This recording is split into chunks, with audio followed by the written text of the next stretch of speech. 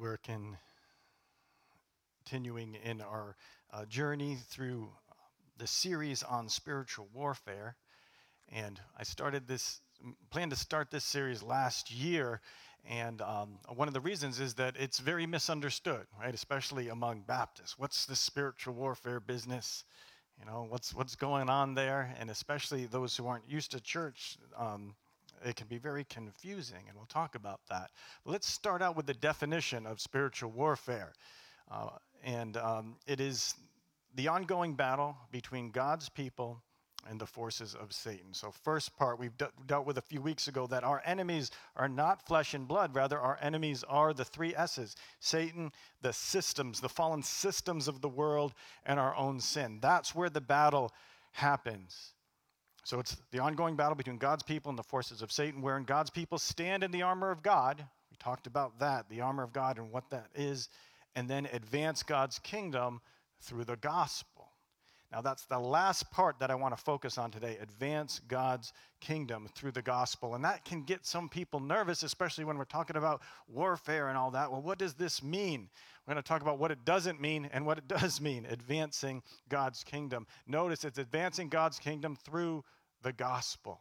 So many times throughout history, folks have gotten this part wrong, right? Advancing God's kingdom, where the gospel is so radical. Jesus is so countercultural and radical that we can't get it into our minds that our leader died for the sins of others. That's how he won certain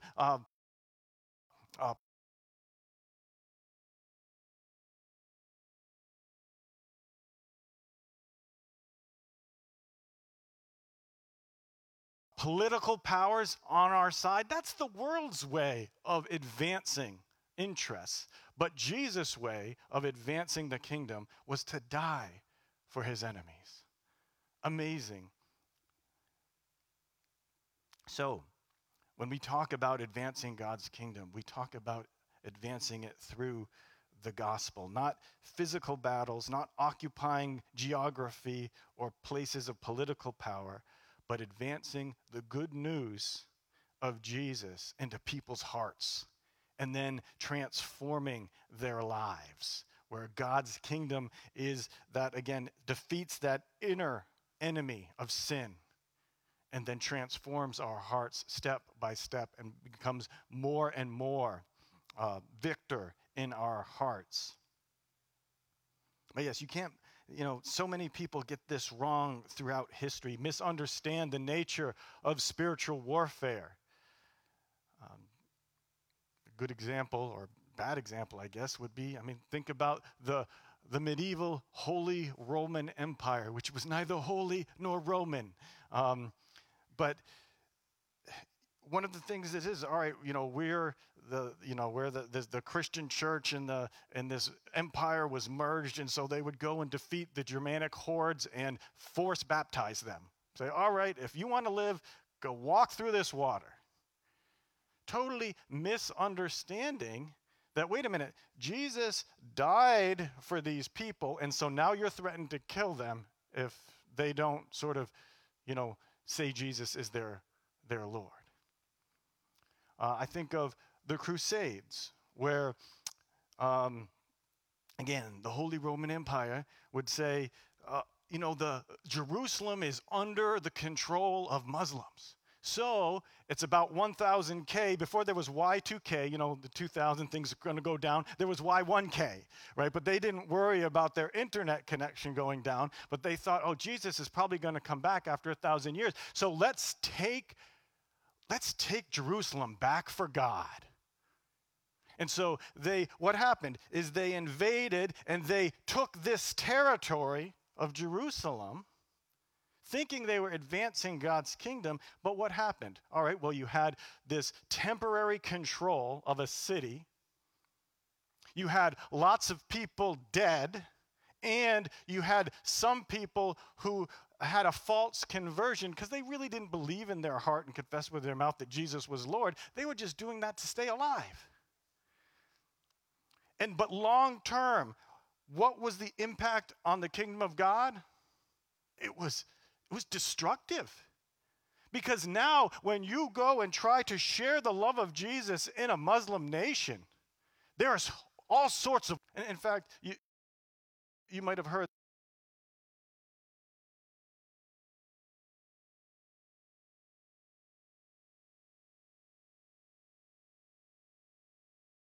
that the campus ministry, Campus Crusade for Christ, right? They changed their name to Cru.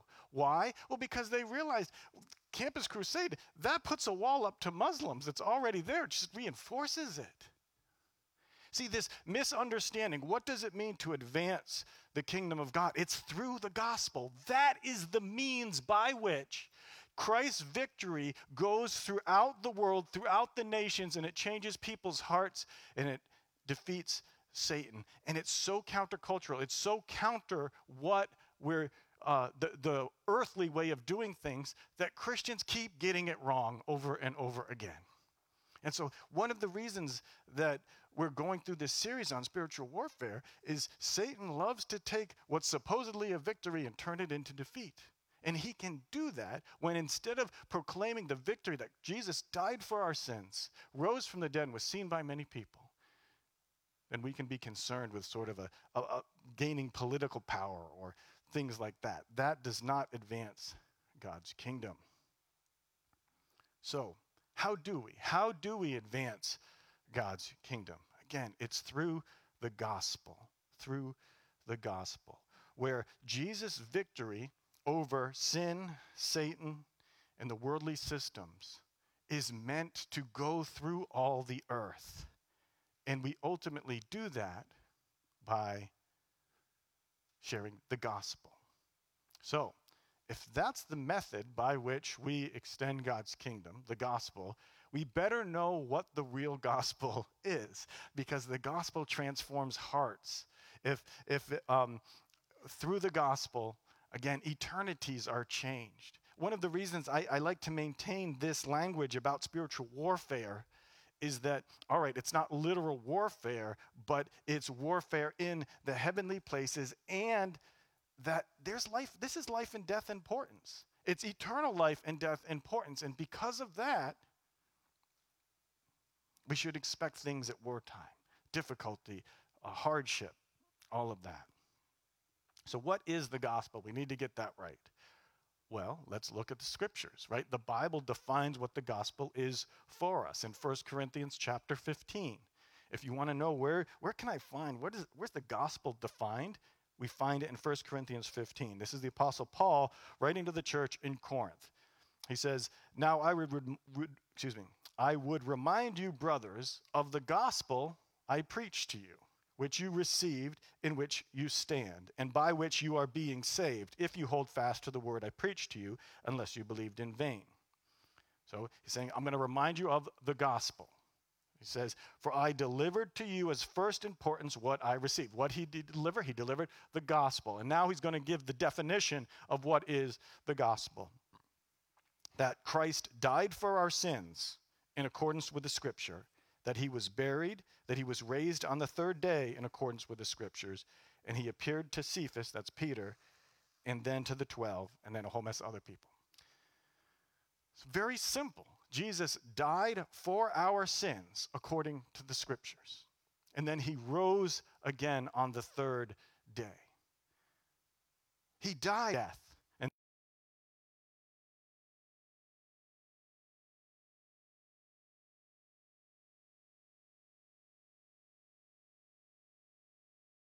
And that is sin. That is Satan.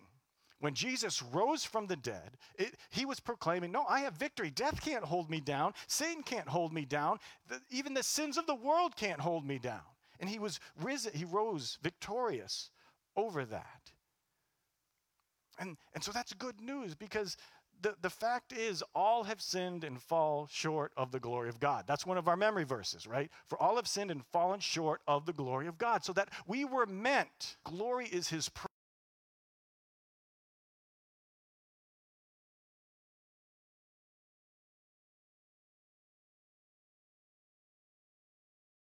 presence. We were made to be in God's glorious presence. If we fall short of that, we all fall short of that.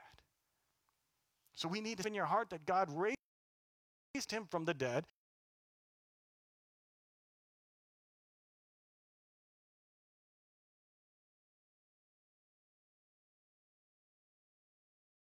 That's the gospel. Believe in your heart the gospel, you will be saved. So that is the good news. So by faith, believing in your heart, Christ's victory can be your victory. It can be my victory. And it happened in history. Why you think, why does it talk about all these eyewitnesses? Why does that matter? It matters because Jesus is not just an idea, it's not just a concept. He was a living, breathing person, the Son of God, become flesh, dwelt among us, and then he died. He gave his life, and he literally rose from the dead. So that victory can be your victory. It flips conventional warfare on its head, right? Normally, how do you get victory? Well, you kill your enemies. Jesus had victory by dying for his enemies. The gospel is the news of victory through self-sacrificial love. And this victory, it happened in history, but it's continuing to advance today. It advances in our hearts. It advances throughout the nation, so that if today you confess with your mouth that Jesus is Lord and believe in your heart that God raised him from the dead, you will be saved. So it's not just something that happened in the past, although it did, it's a historical event. The victory spreads today in hearts and minds throughout the nations. Now, because we live in between times, meaning Jesus won victory on the cross by defeating Satan and our own sin and the systems of the world, and that full and final establishment of God's heavenly kingdom, where God actually destroys sin and Satan and all that, where it's done once and for all, we're in between times now, where that victory, Jesus, that victory, he wants you to share in that victory. So that in between these times, he tells his disciples, now Jesus gives us a task. He says, I want you to announce and offer my victory throughout all the nations. Because when Jesus does come back and finally does away with sin and Satan, well, if we're on the side of sin and Satan, that's bad news for us. And Christ died so that his victory could be our victory before he comes back and does away with sin. And if he didn't do that, then when Jesus did away with sin, he'd have to do away with me because I'm a sinner. Sometimes I follow Satan, both, by mistake, but also that, that's what sin is. It's choosing to go follow the path of Satan instead of the path of Christ. And so Jesus offers that victory. And we need that.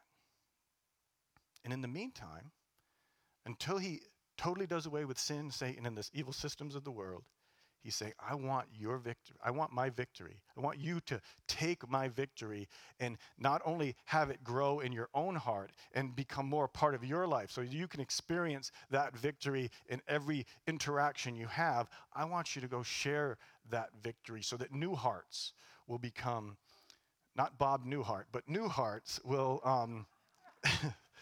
will start to be transformed by Christ. And that's what he means in Matthew 28, okay, our scripture. This is a scripture most of us know, but Matthew 28, verse 18 says, and Jesus came and said to them, this is the resurrected Jesus. He's already died and rose from the dead in victory. He says, all authority in heaven and in earth has been given to me. Go therefore and make disciples of all nations, baptizing them in the name of the Father, the Son, and the Holy Spirit, teaching them to observe all that I commanded you. And behold, I am with you always to the end of the age. So Jesus, he's risen victorious over sin, death, and Satan. So he has authority over all things. He says, all right, I've had this victory. Now I have authority. I've beaten sin, Satan, and all this. And so now I'll be with you as you go, as my followers, you go and bring that victory to all the nations. so that it's not just a little band of disciples who understand Jesus' victory and are living in that victory. Rather, it spreads to all the nations, so that even here we are in South Hadley, Massachusetts, way far away from Jerusalem, and yet that message is continuing to go out and change hearts until the end of the age. That's the age where Jesus returns. Now, another verse that talks about this is Acts chapter 1, verse 8. And this verse is going to be read by some of our Awana kids. Now, this is now we're just memorizing 7 scriptures for February. The Awana kids, they memorize all sorts of scriptures. And this one, Acts chapter 1, 8, but you will receive power when the Holy Spirit has come upon you, and you'll be my witnesses in Jerusalem and Judea and Samaria. Everybody say Acts. Acts 1:8.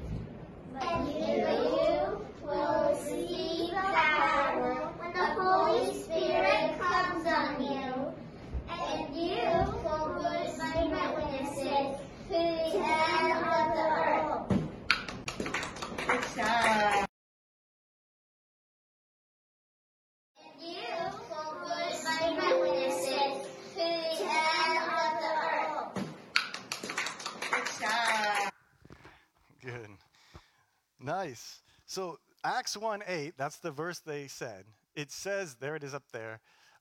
It's basically Jesus saying the same thing in a different way. So in Matthew 28, right, Jesus says, all authority has been given to me, go and make disciples of all the nations. Here Jesus is saying the same thing. The power is going to come upon you, the Holy Spirit, and now you'll be my witnesses in Jerusalem, Judea, and to the ends of the earth. Again, announcing Jesus' victory, being a witness to the fact that Jesus did indeed die for our sins and rose from the dead. And that's why, here at Second Baptist Church, a part of our mission is to grow Christ followers, right? It's worship God, love people, and grow Christ followers. That this is the mission Jesus gave. And that mission, the reason we say grow Christ followers and not just make Christ followers is that there's 2 very important aspects that you need both, right? That we need to make new disciples, so that a part of our mission is so that new hearts, new people come and believe in Jesus and confess with their mouth that Jesus is Lord and believe in their heart that God raised him from the dead. That has to be a part of it. That's how we advance God's kingdom. But at the same time, we also we want to understand that growth, right? We're making disciples, not converts. So that if you just say, mimic some words, well, no, it's growing as a follower of Jesus. And as Jesus grows in our hearts and begins to take over more of our hearts, then we naturally want to share that good news with others. They both go hand in hand. And one of the things that Jesus does, advances his kingdom, is through people.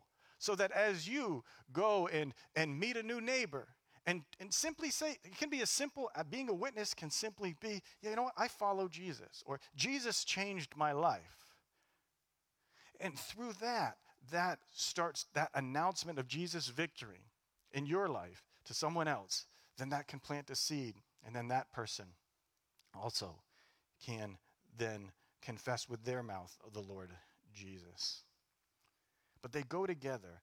But we also can't go to the other side of the spectrum and say, we're all about just growth, growing disciples. If you grow as a disciple, that's it. We always have to have this edge and this urgency about making new disciples, right? Because if we're going to truly advance God's kingdom, that means new hearts are being changed.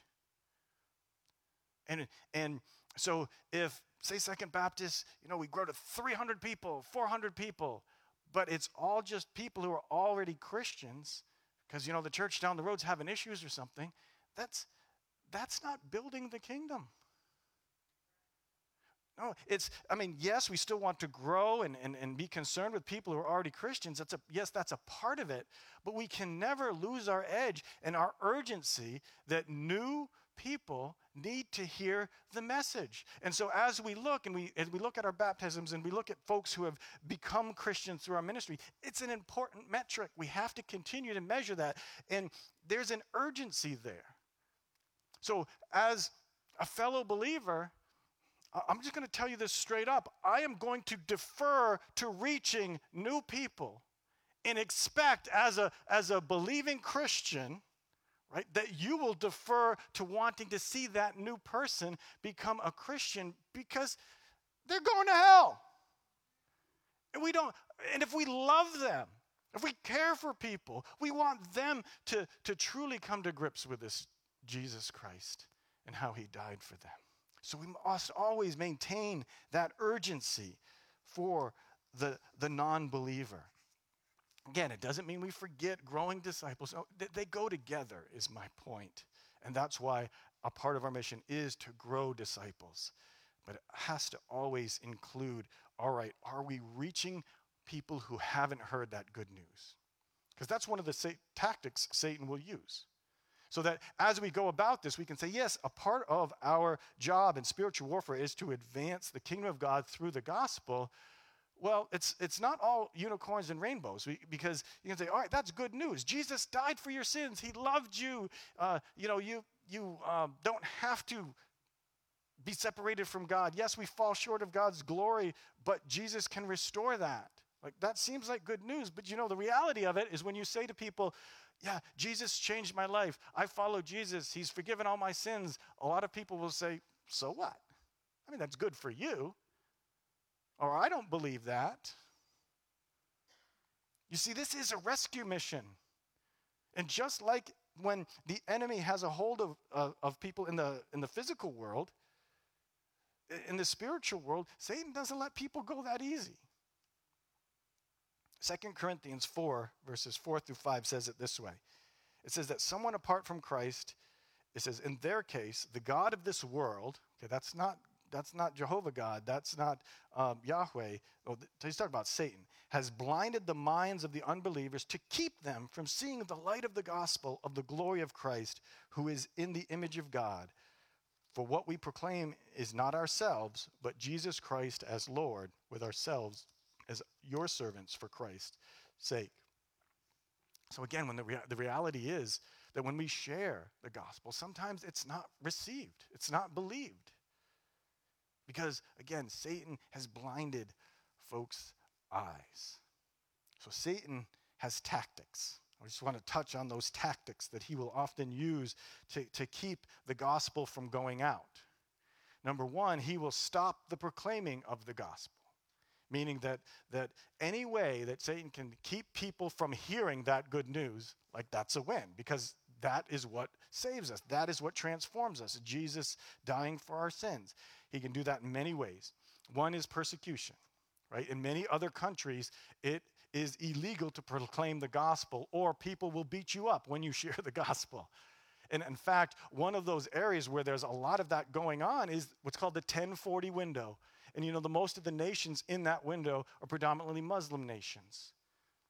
And so you wouldn't be surprised when the Crusades and all of that stuff have put up walls where people say, no, of course you can't bring that Jesus stuff in there, because then, you invade us. Like, you, by the sword, have shown that you want to convert us. So all these nations put up these strict laws. But Satan will use that. He will use government systems to put in persecution to keep the gospel from going out. Because if you're dead, you're not proclaiming the gospel. Or if you're in jail, you're proclaiming the gospel only to your jailers. So that's one tactic of Satan. Now, here in the United States, usually Satan will use a different tactic, and that's to cause you and I to clam up, to not share the good news for many reasons, because it's not popular, because it's so countercultural, because we don't want to offend people. But if Satan can get us from stopping to proclaim the gospel, then again, that is a win for him. The other thing Satan may do, another tactic, is having us share a false gospel, right? When I say a gospel, so that when people start to think, how do I get victory over sin? How do I enjoy that victory with God? And a false gospel will come and fill that in, so that many people think, well, if I'm just do more good than bad, like that's how I have victory. No, that's not the gospel. The gospel is Christ died for our sins because we needed a savior. Or on the other end of the spectrum, God would never forgive me. Like, I've done too much bad. right? That's the opposite end. That's also not the gospel. No, the gospel is that, no, Jesus, if you confess with your mouth that Jesus is Lord and believe in your heart that God raised him from the dead, you will be saved. You'll be saved from your sins no matter what it is. So on either end, we start to believe these lies. Now, there's also false gospels given by Christians, like works. Oh, so if you just, go to church, go to confession, say this prayer, and then, go through this sacrament and this sacrament and this sacrament, you will be saved. That's a works righteousness. That's a false gospel. No, we're saved by Christ dying for our sins. And there's the prosperity gospel. Oh, follow Jesus and you'll have health and wealth. Well, that's not the gospel. The gospel is Jesus died for our sins, and he rose from the dead on the third day. Or some other type of checklist Christianity where, all right, if you mentally assent to this list of doctrines, you will be saved. No, the thing is have you trusted in Christ? So there's many false gospels given out. The other thing Satan will do, another tactic he has, is to have the gospel go out but it not be credible. In other words, not be believable.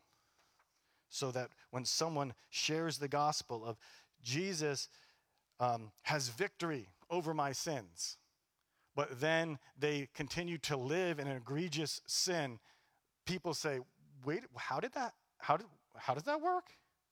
You said Jesus has victory over sins, but you just continue to walk in those sins. That doesn't look like victory to me. And like many of you, I know my heart was so heavy when I heard about Ravi Zacharias, a great apologist and evangelist, who now after he's died has learned that he was a sexual predator. And so now people say, wait a minute, you say Jesus had victory over sins, but yet you have no victory over that sin.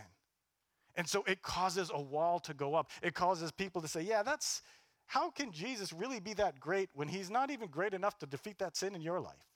And a wall goes up to the gospel. Satan has all of these types of tactics. Or it can be as simple as, you're trying to love your neighbor and you just lose patience with them and you start, berating them or whatever. And they say, wait a minute, I thought Jesus changed your life and defeated Satan in your life, and yet here you are. So Satan has all sorts of tactics he uses. So how do we combat that? How do we combat that? How do we advance God's kingdom in the power of God's Spirit? Well, first of all, we need to know the gospel and then live by it. Know the gospel and live by it. As a seminary professor, one of the things I was often astounded at is I'd get these kids into seminary or Bible college, depending on which level they were, and I'd say, all right, biblically define the gospel. And a lot of them couldn't. And that's why, again, I pointed out to 1 Corinthians. It's not do nice things. It's not follow religion. It's Jesus died for our sins, and he rose from the dead. So know the gospel and then live by it. You are likely the first pages of the Bible that some people are going to read. Now that doesn't mean, perfect. I mean, yes, we are striving, but it means that we're forgiven and we are forgiven. It's not a religious checklist. It's not self-help. It's this wonderful news that Jesus did what we could not do. He had victory over our sin, had victory over Satan, and had victory over the systems of the world, not just for himself, but on our behalf. The other way to combat it is just share, testify. Share what God has done in your life and trust that God's word doesn't return void. You are not going to convert anybody, but the gospel will. The gospel and the Spirit will. So don't think that, I have to be perfect before I share the gospel because then someone might not believe you. Well, when it comes down to it, all of those people who became Christians through Ravi Zacharias' ministry, Ravi Zacharias didn't save them. He didn't die for their sins. Christ did. And so even if you've had experience with someone personally in your life who was a believer who's fallen from faith, and maybe they led you to faith, no, they didn't save you anyways. And so it's the gospel that saves. So too, just share what God has done And then pray. I appreciated that Chrissy prayed for some of our unbelieving friends. We need to pray and pray for our unbelieving friends. We need to pray for ourselves that God would give us opportunities. We need to pray that God would break down barriers, because it is the Spirit and the gospel that change people's heart. But you're not alone. It's not about your willpower. It's not your message. It's not your strength. It's God's message, the gospel. It's God's strength of the Spirit. And just continue to pray and let God and the gospel and the Spirit do what only they can do. But that kind of stuff is engaged in the spiritual realm through prayer. So pray for yourself, pray for revival, pray for opportunities. And then as a church, we need to keep our mission really forefront in our mind, that we can't settle for just doing this or doing that, or even just gathering on a Sunday. No, our mission is to grow Christ followers. And that's how God's kingdom is expanded. And we have to have that urgency for non-believers, knowing that, wait, this is a life and death thing. Let's pray. Heavenly Father, we want to take a moment, as Chrissy just did a few minutes ago, and Lord, bring to our mind those that we love who do not know you. And we lift them up. We pray that your gospel would change their hearts. And Lord, I pray for anyone who's here or listening. Lord, if they're just starting now to realize, wait a minute, this good news is that Jesus died for my sin. And Lord, you're doing that work in their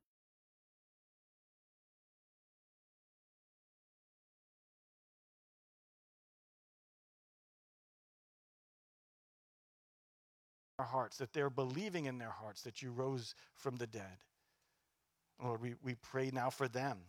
We pray that they would be protected from Satan, that they would be growing in your word. And Lord, give us opportunities. And Lord, let us not be obnoxious, because it's not about us, it's about you.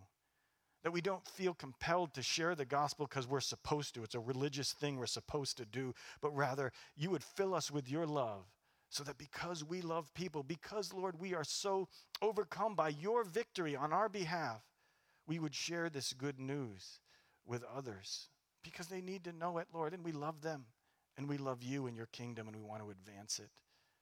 Lord, protect our hearts, protect our church, Lord, so that we're not advancing our own agendas or a false gospel, or protect us from false teaching. But rather, Lord, fill us with the good news of your grace, and may that propel us, Lord, to advance your kingdom, Lord, in love, in self-sacrifice. Forgive us how we've tried to advance your kingdom in worldly ways that just backfire, and instead work in us and through us, through your power, through your gospel. We pray this in Jesus' name.